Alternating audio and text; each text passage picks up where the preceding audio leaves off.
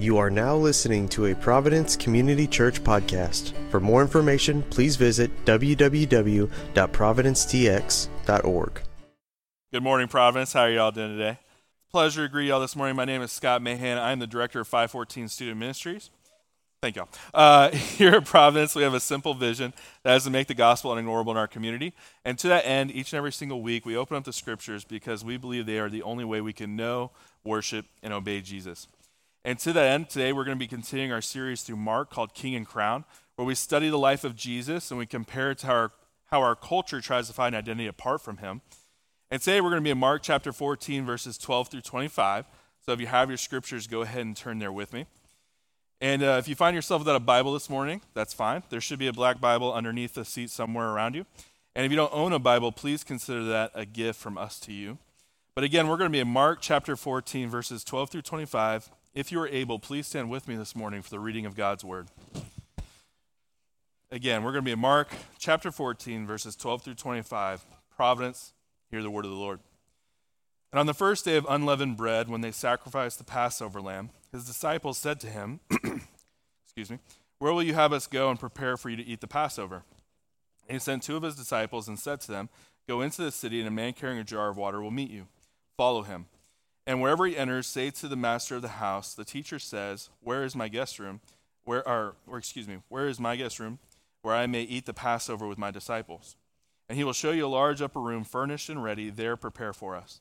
And the disciples set out and went to the city and found it just as he had told them, and they prepared the Passover.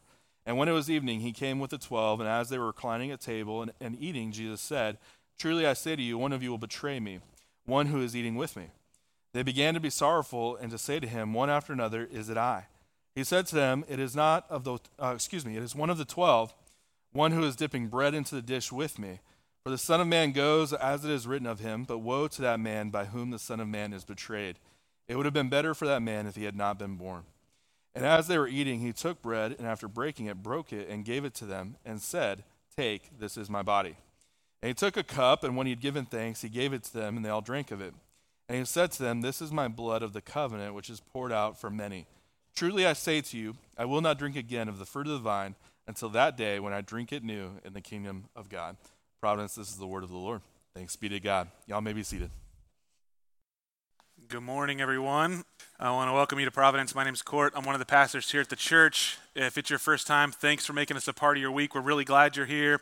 We hope you enjoy yourself, meet somebody, and they can share with you a little bit about who we are and what we're about. Like Scott said, we're continuing our work through the book of Mark, and this morning I'm going to be talking about the Lord's Supper, and in particular, the institution of the Lord's Supper. I have to say, right at the outset, it's impossible in a sermon to really get the breadth of what's going on at the Lord's Supper, and so I'm going to be focusing thematically on what is the book of Mark trying to communicate in relation to the theme of the entire book, the entire Gospel of Mark, and that's going to be my focus. So just a heads up, I'll try to do what I can to kind of pick out portions, but ultimately we won't be able to really encompass everything that has to be said about the Lord's Supper. There's so much there. But before we do jump in, what I'd like to do is pray. I want to ask the Lord to speak to us through his word, and so if you'll bow your heads, I'll pray for us, and then we'll just dive right in. Father, we humble ourselves before you. We are so grateful that your word has been preserved for us. We come now and we ask, would you minister to us? Would you prepare our hearts as soil is prepared for sowing? Help us to receive from you, my God, because every good and perfect gift comes down from you. You know us, and you know us in ways that we do not even know ourselves, and so we ask that you would meet not only our known needs, but those needs that hide beneath the surface. Would you minister to us now and help us to receive that ministry and not be obstinate, not refuse it. Help us to take our seat at your table and find nourishment in the person and the work of your Son, Jesus Christ. Holy Spirit, we pray that you would open up our spiritual eyes to see and our ears that we might hear. And God, that it might produce a 30, a 60, a 100-fold harvest according to your will and your desire, what you desire from us. We ask that you would do that, and we pray it in Jesus' good name. Amen. Amen. Now, I want to start by just going through this first stanza, this verses 12 through 16. I'm going to read it, and then I want to focus on two things. One's kind of on the surface obvious, but nobody really wants to talk about it, and the other is more Old Testament allusions. So let's go verses 12 through 16. On the first day of unleavened bread, when they sacrificed the Passover lamb, his disciples said to him, "Where will you have us go and prepare for you to eat the Passover?" And he sent two of his disciples and said to them, "Go into this city, and a man carrying a jar of water will meet you. Follow him. And wherever he enters, say to the master of the house, 'The teacher says, where's my guest room, where I may eat the Passover with my disciples?' And he will show you a large upper room furnished and ready. There prepare for us." And the disciples set out and went to the city and found it just as he had told them. And there they prepared the Passover. So obviously, if you were here with us last year as we worked through the book of Exodus, you know that there are these feasts that God had given the children of Israel to rehearse, to practice yearly. Two of those are mentioned here really in one line, namely the Feast of Unleavened Bread and the Passover. Now really they're kind of overlapping feasts. They were to be observed by the Israelites in memorial to what happened in Egypt when the Israelites were brought out of the land of Egypt, out of the house of bondage, and into the wilderness and ultimately the promised land that God had made for them. And so the Feast of Unleavened Bread was that they would eat bread that was not leaven being yeast. It was unleavened, unyeasted bread for 7 days. And the idea, the symbolism here is you are in such haste, you are so ready for God to call you out of the land that you don't have time to let the bread rise from the yeast. That's the idea.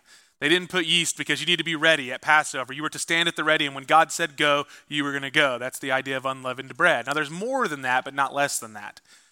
And then, of course, you have the Passover lamb, which, if you remember, the final plague that God had brought to the land of Egypt was that he would kill every firstborn in every house. Again, not just of the Egyptians, but of every house that did not have the blood of the Passover lamb spread on the doorpost of the household.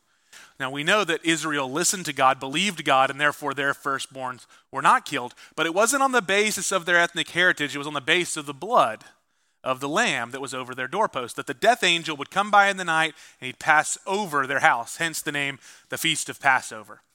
So here we see that Jesus on the Feast of Passover and the Feast of Unleavened Bread, as we would expect him to be, is fulfilling his legal duties and requirements to be there, to eat of the feast, to do what a Jewish man was called by God to do. And he's celebrating both feasts. But it's more than that. This hasty departure from Egypt, this lamb that is slain, we know that obviously is fulfilled in Christ. Christ is the true Passover lamb. Christ is the unleavened bread. The bread of affliction is what the Jews called it. Well, Christ is the bread of affliction. And he's teaching his disciples to make ready for this departure, not from Jerusalem, but this departure out of an old kingdom and into a new kingdom, out of an old covenant and into a new covenant, out from underneath the tyranny, not of Pharaoh, not of Caesar, but of Satan, sin, and death, and into a new kingdom where Christ rules and reigns. They would no longer be not Pharaoh's slaves, not Caesar's slaves. No, they would no longer be the slaves to sin. But everyone's a new creation in Christ. That's what we read 2 Corinthians 5 this morning. That's what's going on here. Now, we get this most readily in Luke's account because he literally looks to the disciples at this moment when he's preparing the Passover meal and he gives them the Lord's Supper and he says, "I give to you a kingdom." He's handing them the new kingdom that they are meant to steward. Now that's kind of on the surface, or maybe a little bit more Old Testament allusion, but what is on the surface that we kind of ignore out of this passage is, what about the weird Jack Ryan CEO clandestine stuff that's going on here? Like Jesus saying, here's what you're going to do. Go into the city. When you get to the city, man's carrying a jar of water, follow him. Get to the end of that road, go into this place, say, the master has need of his room. The guy will say, gotcha, take you upstairs. The room will be fully furnished. That's where you prepare it. They show up and it happens exactly like they said.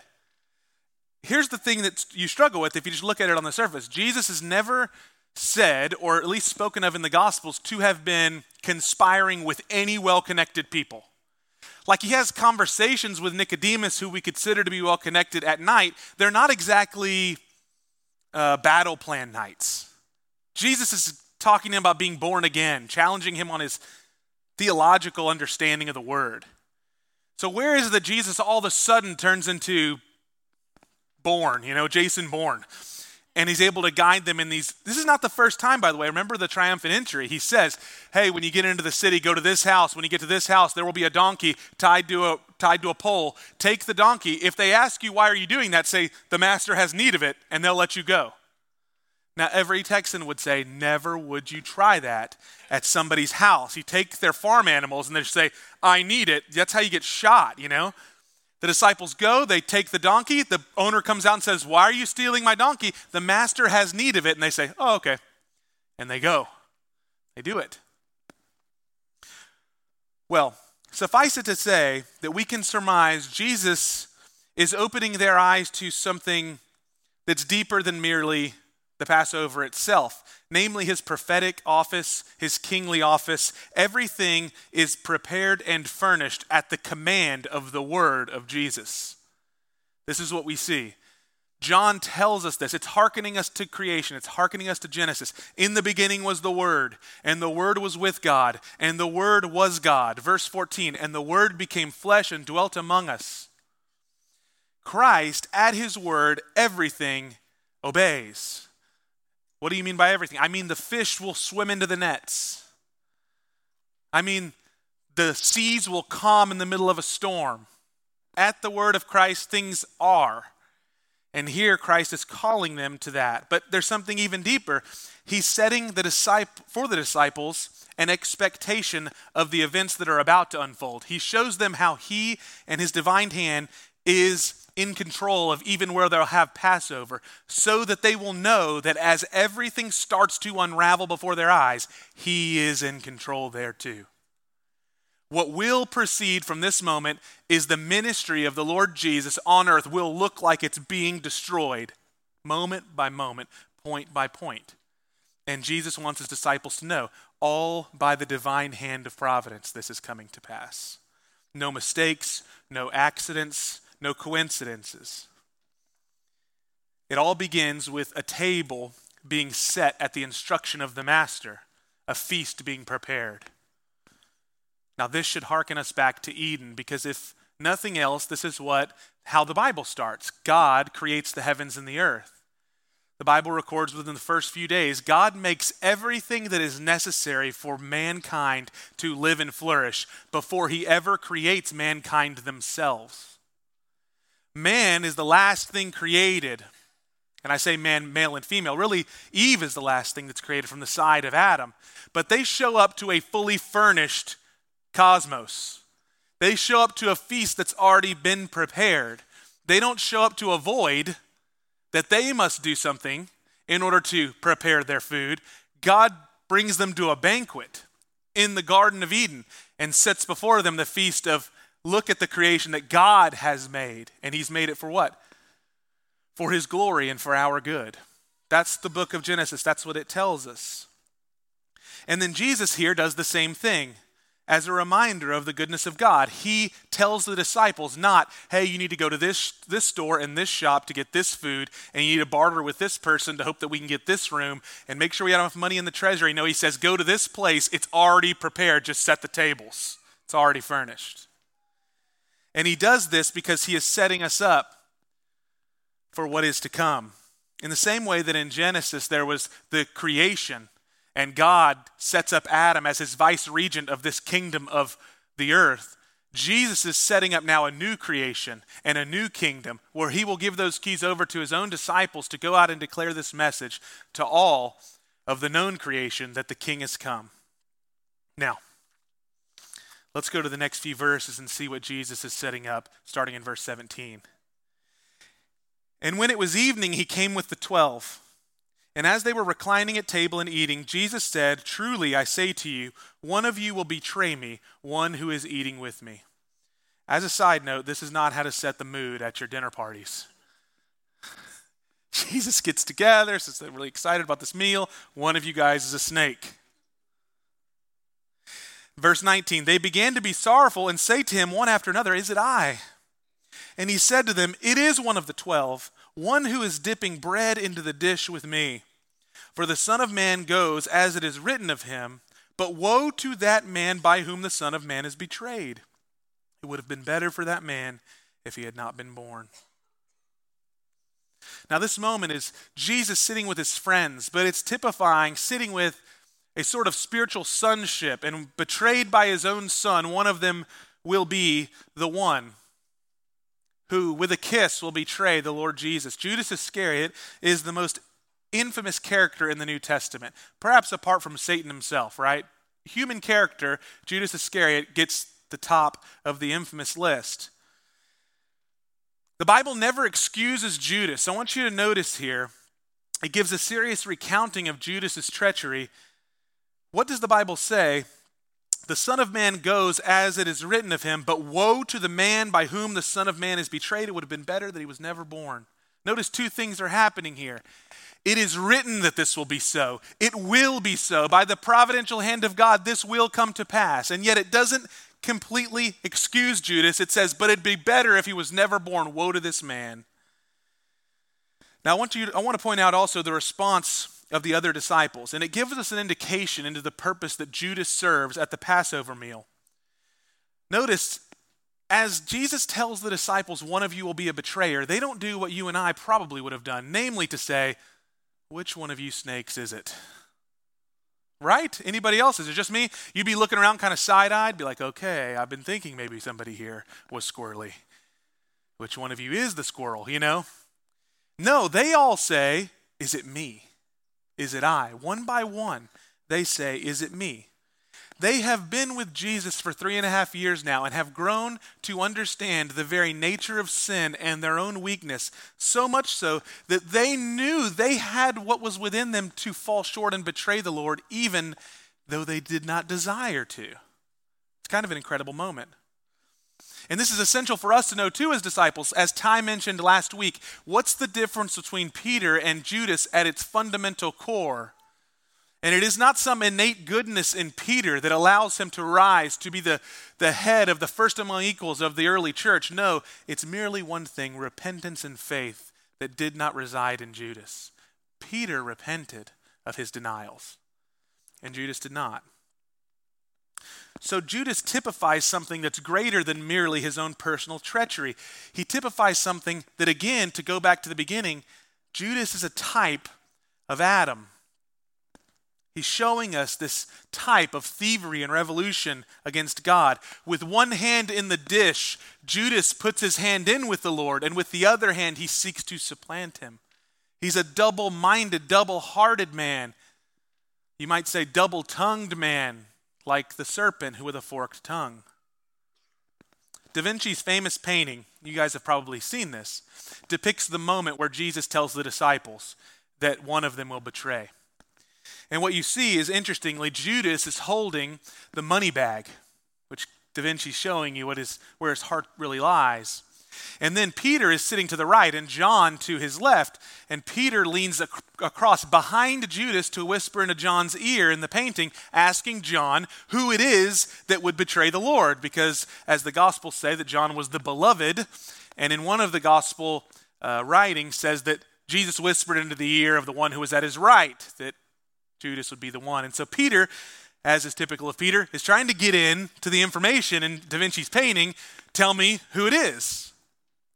But one of the things that's often missed is a foreshadowing in Da Vinci's painting, namely that as Peter leans behind Judas and Judas holds the money bag, Peter has a sword in his hand behind his back. Now we know that Peter will tell Jesus soon, I will go even to death with you. And we know that he means it because he cuts the servant of the high priest's ear off. Peter's so angry, perhaps, he might want to kill the man who would betray the Lord Jesus who's among them. But there's a deeper meaning to Da Vinci putting a sword in the hands of Peter. He who lives by the sword will die by the sword. Peter, being as angry at Judas as he is, will commit the same type of sin by betraying the Lord Jesus 3 times, prophesied by Christ himself. In other words, Da Vinci's giving us this picture that Peter himself is capable of betraying in the same way as Judas, which gives us an indication that Paul's right in Romans chapter 3 when he says, all have sinned and fallen short of the glory of God, or another way to put it would be, all of humanity has taken the side of the revolutionary serpent. All of humanity finds themselves like Judas in this scene. And it's not coincidental, I think, that our first parents betrayed God at a meal with the snake. They ate of the fruit of the tree with the serpent. Now, what I see here is bigger than just this word picture, but there's a prominent Christian doctrine, and you'll find that not coincidentally, we named the church after it. The providence of God is at work here. Perhaps you could see this here more than anywhere else in all of the scriptures is every time the disciples would get up to preach, they would preach that by the mighty hand of God, Christ was crucified, which seems kind of backwards. Why would this most terrible thing also be God's main thing that he did in the world? Well, because it was through the terrible suffering that he brought about the salvation of mankind. But I want to read to you from the New Theological Dictionary what providence means. It says this: providence is the beneficent outworking of God's sovereignty, whereby all events are directed and disposed to bring about those purposes of glory and good for which the universe was made. Now watch, he continues on.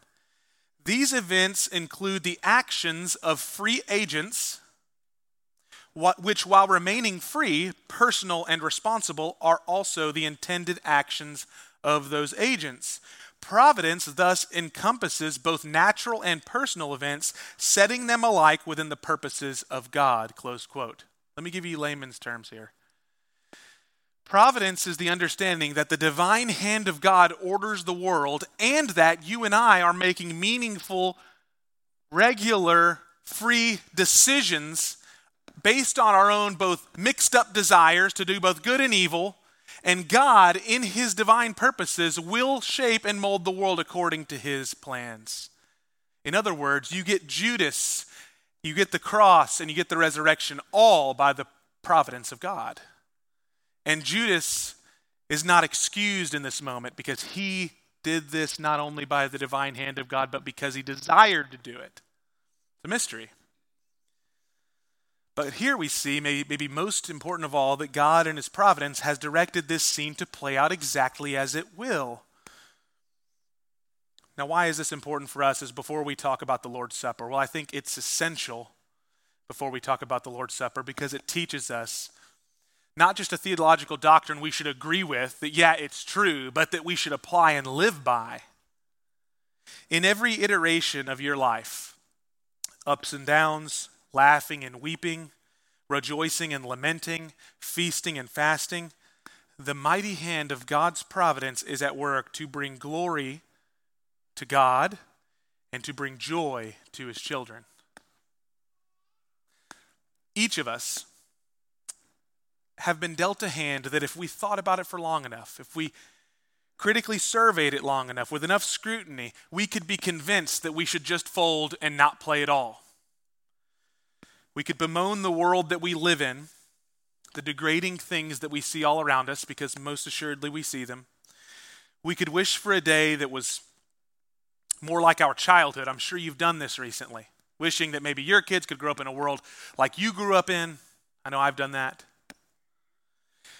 And we'd be right to say and to groan over the sin that's so readily not just accepted, but celebrated in our culture. Each of us could probably wax poetically in detail about the hardships that we've been forced to endure, whether they be family hardships or hardships with our kids or finances or jobs or health or friendships or marriages or betrayal or untimely deaths, and on and on and on I could go. And here's the thing, most of it would even be true. I mean, there's always a few of us that are just tall tale spinners that want people to feel bad for us. So we kind of church it up a little bit. Our lives are a little bit worse than maybe they actually were. But most of the things we'd say be true. And yet, what is factually true about our circumstances in life and what we are called to do about it are two entirely different discussions. The Last Supper leading to the cross of Christ is the best example of the most unjust betrayal, the most unfair suffering that any human being has ever suffered since the beginning of the world, and it is not close. Christ suffered unjustly, and that is the most euphemistically I can put it. Not only did he not deserve the suffering, he deserved all the honor, all the glory, all the praise. And yet, what do we see prominently? That God of the universe, on the night that he's betrayed, what does he want the storyline, the prominent headline to read? It occurred by the providence of God. That's what he wants us to remember. Yes, the free agency of man was also involved, but being shaped by the mighty hand of God. That as Christ groaned on the cross, he wants you to know this is a part of the plan. Keep going. Trust me. Now you might be saying, Kort, are you trying to convince me to ignore my hardship, pretend it's not real, abandon my mourning? And I'll say, no, by no means. Lament is in fact commanded by God. Hear me what I'm saying. Bitterness, complaining, despondency, destructive malice should have no place among the Christian people of God. It's not our heritage that we receive from the Lord. He shows us here how perfectly he approaches his trials, and he gives us an example. We should approach our suffering with courage and with grace, but most of all, with faith that the providence of God is being worked out even as we suffer. God is going to win for his glory and our good. Don't you love that Jesus just states it as a fact at dinner that he's going to be betrayed by one of his friends? He just gets to dinner and says, one of you is going to betray me. Now we know that Jesus has the ability to see the beginning from the end, and so we're saying, well, yeah, of course Jesus can do that, but we can't do that. But I think he's giving us an indication of how we ought to state in hindsight about our suffering. What do I mean? Namely, that we could look back at everything that has happened. Christians should be able to, at some point, after they have mourned and lamented that which is evil and that which is dark, to look back and say, this is according to the purpose and plan of God for his glory and my good, and it will turn. We should be able to say it as matter-of-factly as Jesus said, one of you will betray me. Why? Because we can see the future? No. But in a sense, we do know the future, do we not? We don't know the outcome of every battle. We just know the outcome of the war has been settled. And in so doing, we can say, even if we be losing this battle, the war's been won. And so it will turn to our good. Now you may be saying that's a really motivational thing to say, Kort. No, it's not just merely motivational. This is how our spiritual ancestors viewed the world. And it's not a good idea on how you should think in order to be more successful at your job. It's a commandment from the Lord your God to think this way. Job knew that there was no wisdom in receiving blessing from God if he could not also receive the suffering. With the same faithful heart that he received the blessing. This way of thinking is our heritage. It's a heritage of nobility that we receive as inheritors of Christ's kingdom. Think of it like this. You are expected to live this way because you are kings and queens of his kingdom. You can almost hear through the pages of the scriptures our spiritual ancestors saying to us, do not linger over what should have happened or over what could have happened, because if you do, you will most assuredly miss the beauty of what will happen. And what will happen is redemption, restoration. Jesus is asked by his disciples as he comes across a paralytic man or a leper, and he says, is it because of this man's sins or his father's sins that he is this way? And Jesus says, neither, but that the glory of God may be shown. This is how Christ teaches us to see suffering through the lens of the providence of God. He is sick that he might be healed. He is sick that God's glory might be shown. Now, what am I advocating for? Christian remembrance. Christian remembrance is a virtue. And it means a spiritual reflection that the providential hand of God has been and will always be working throughout all of history, and hear me, including your personal history. And the more personal history that you have, knowing and seeing the providential hand of God at work in and through your life, the stronger your faith will be moving forward, even through trials. There's something about this Christian remembrance that gives us light in the darkest of situations. It gives us strength to face the suffering that we endure. Think of it like this. What does the Bible tell us to do? Remember the saints of old. Like what? Joseph's slavery in Egypt? Yes, of course. But not just Joseph's slavery, but God's exaltation of Joseph through his slavery to the second, to Pharaoh. Should we remember Israel being enslaved to Egypt? Yes, of course, but we don't just remember their slavery. We remember their redemption in the Exodus, the Red Sea being parted, God feeding them in the wilderness. We don't just remember hunger, we remember manna from heaven. We don't just remember the Israelites shaking in their boots as the Philistines bear down on them. We remember David, the little shepherd boy, mounting up with a slingshot and defeating the great Goliath. Christian remembrance does not ignore suffering, it just highlights redemption. And this is how we ought to think. It provides us with informed faith, not blind faith. We don't believe that our God is true because we simply want it to be true. We believe that our God's promises are true because he has proven himself over and over and over again. And we have the written evidence of it. And the longer that you live as a Christian, my prayer for you is that you would not only have written evidence in the Bible that you hold, but you'd have written evidence on your heart because you've experienced it. Now, there's an antitype to this kind of Christian remembrance, and it seeks to enslave you. And I want to give this warning. The antitype to Christian remembrance is cynical brooding.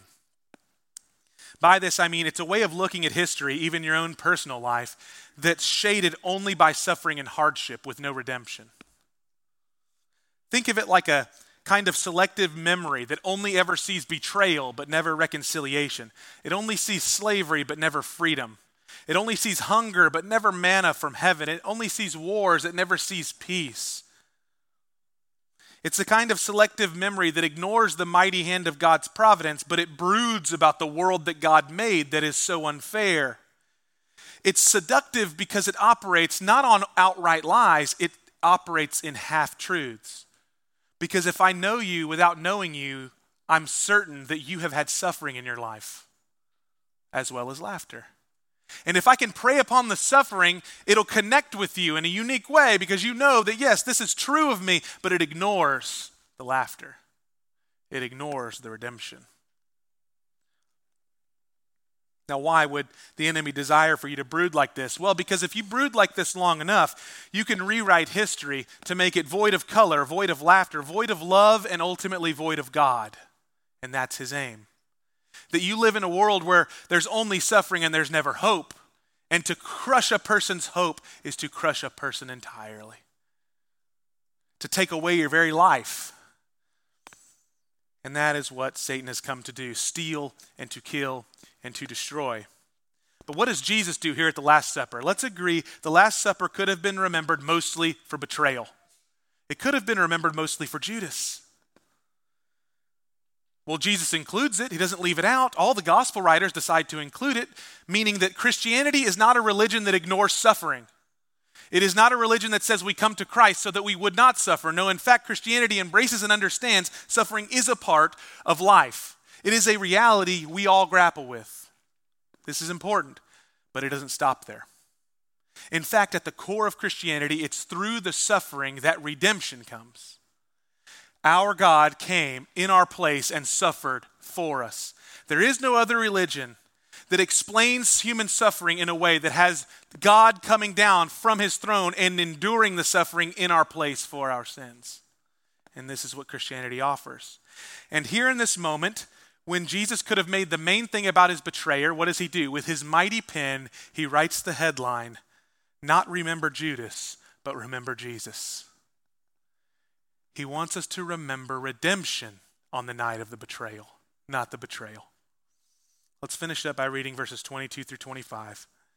As they were eating, he took the bread, and after blessing it, he broke it and he gave it to them and said, "Take, this is my body." And he took a cup, and when he had given thanks, he gave it to them. They all drank of it. And he said to them, "This is the blood of my covenant, which is poured out for many. Truly I say to you, I will not drink it again of the fruit of the vine until that day come when I drink it in the new kingdom of God." Now there's so much to be said, but I don't have time to say it all. The idea of being invited to the table, starting with Genesis, continues on in the Bible. Abraham is met by Melchizedek in the wilderness, and he has broken bread and wine and blesses Abraham. Later we find out that it's through this priesthood of this mysterious man Melchizedek that Christ is a priest for us. Israel's brought to the table in Exodus, not just to the Passover table in Egypt, but they're brought to the wilderness where God prepares a table before them in the midst of their enemies all around. He gives them manna from heaven and water from the rock. The first king of Israel, Saul, is called to Samuel's table where he gives him meat and bread and drink to inaugurate the first king.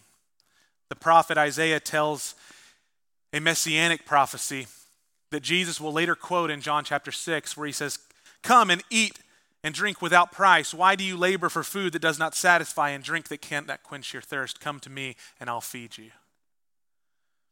You see, Jesus invites his disciples to the table here, and he tells them in the book of Luke, "Long have I desired to have this dinner with you."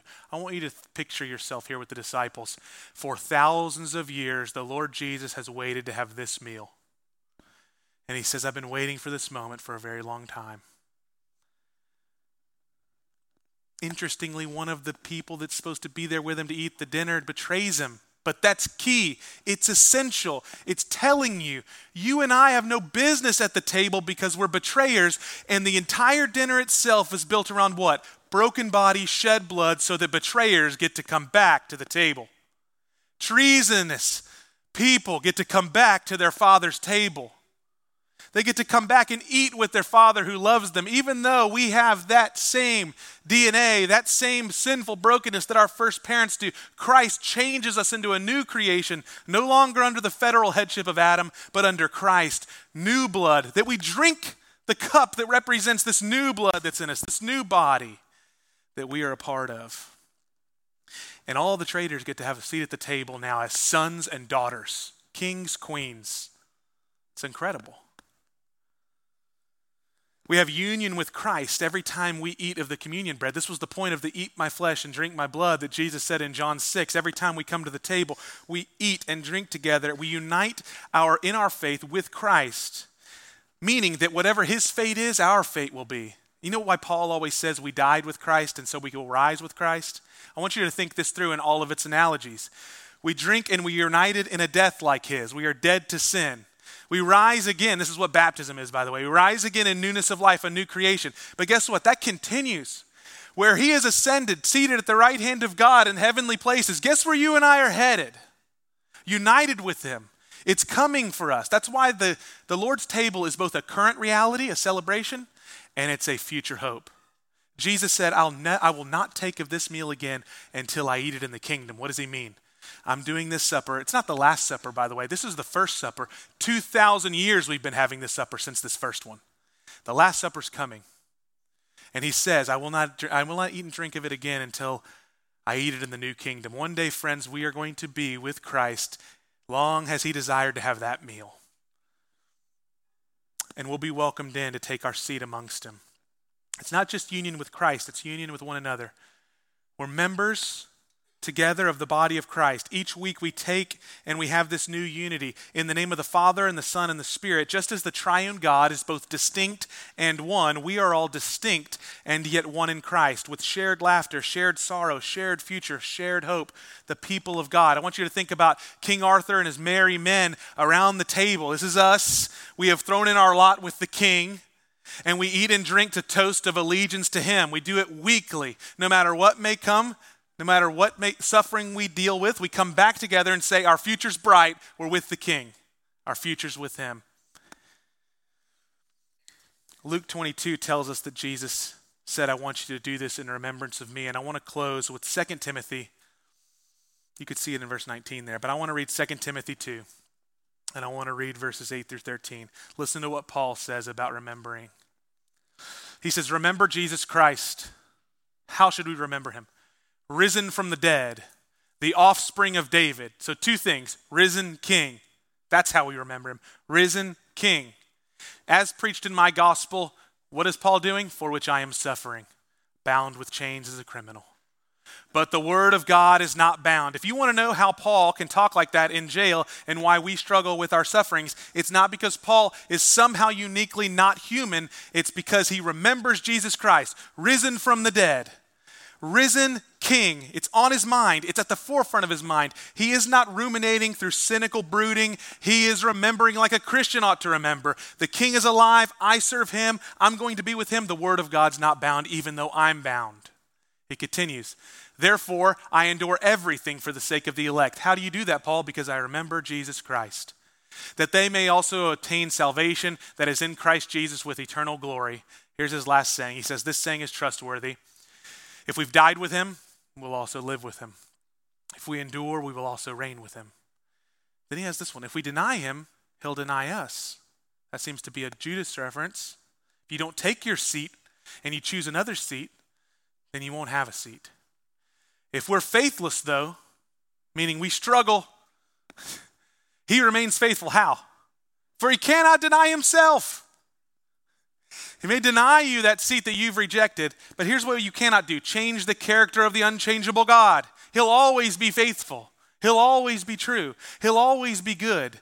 Why does Christian remembrance give you the strength and joy that it gives you? Because you are remembering the King who does not change and has always fulfilled his promise, and every example that you have only further bolsters this reality for you. And friends, I want to encourage you, if you don't have this history with Christ, you need to practice this more. Because my guess is that you've fallen into cynical brooding more readily than you're willing to admit.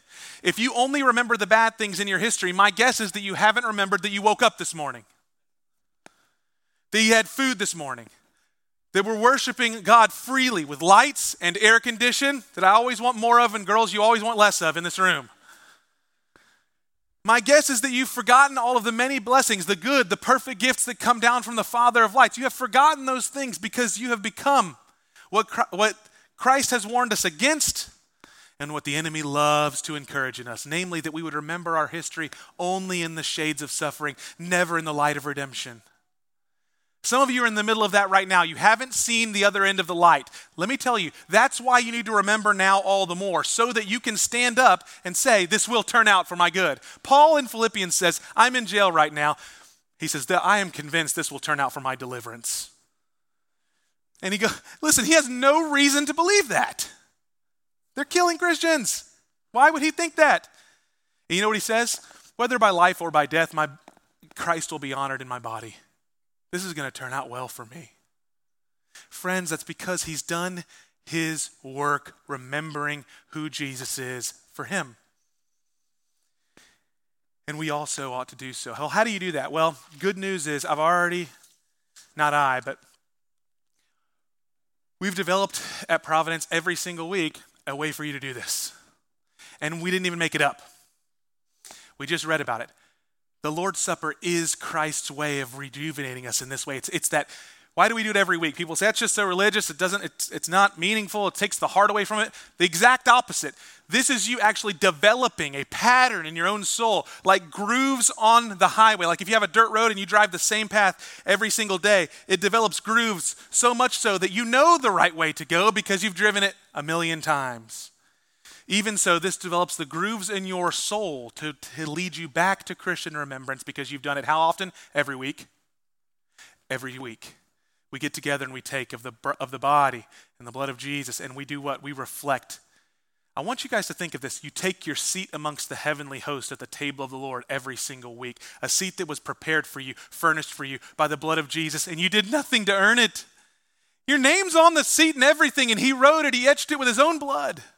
And you take that seat and you remember the Lord Jesus Christ. And in so doing, we receive the blessing. Not the blessing that we've earned, but the blessing that we've been given. I want to encourage you this morning. I don't know who may be suffering, who may be struggling, but I can be pretty confident that all of us will have and will continue to have those days. And so I tell you, as Paul told Timothy, remember Jesus Christ, risen from the dead, offspring of Abraham. Let me pray. Father, we confess to you that often we are spiritually forgetful. As we partake now of your table, and as we're led through the words in Isaiah, I pray, Holy Spirit, would you do something sacred and holy in our hearts, that you might, as you have been, each time we take of your table, would you deepen the grooves in our heart that lead us back to you? Turn our eyes away from merely seeing the darkness and see the light that is in the face of your Son, Jesus Christ.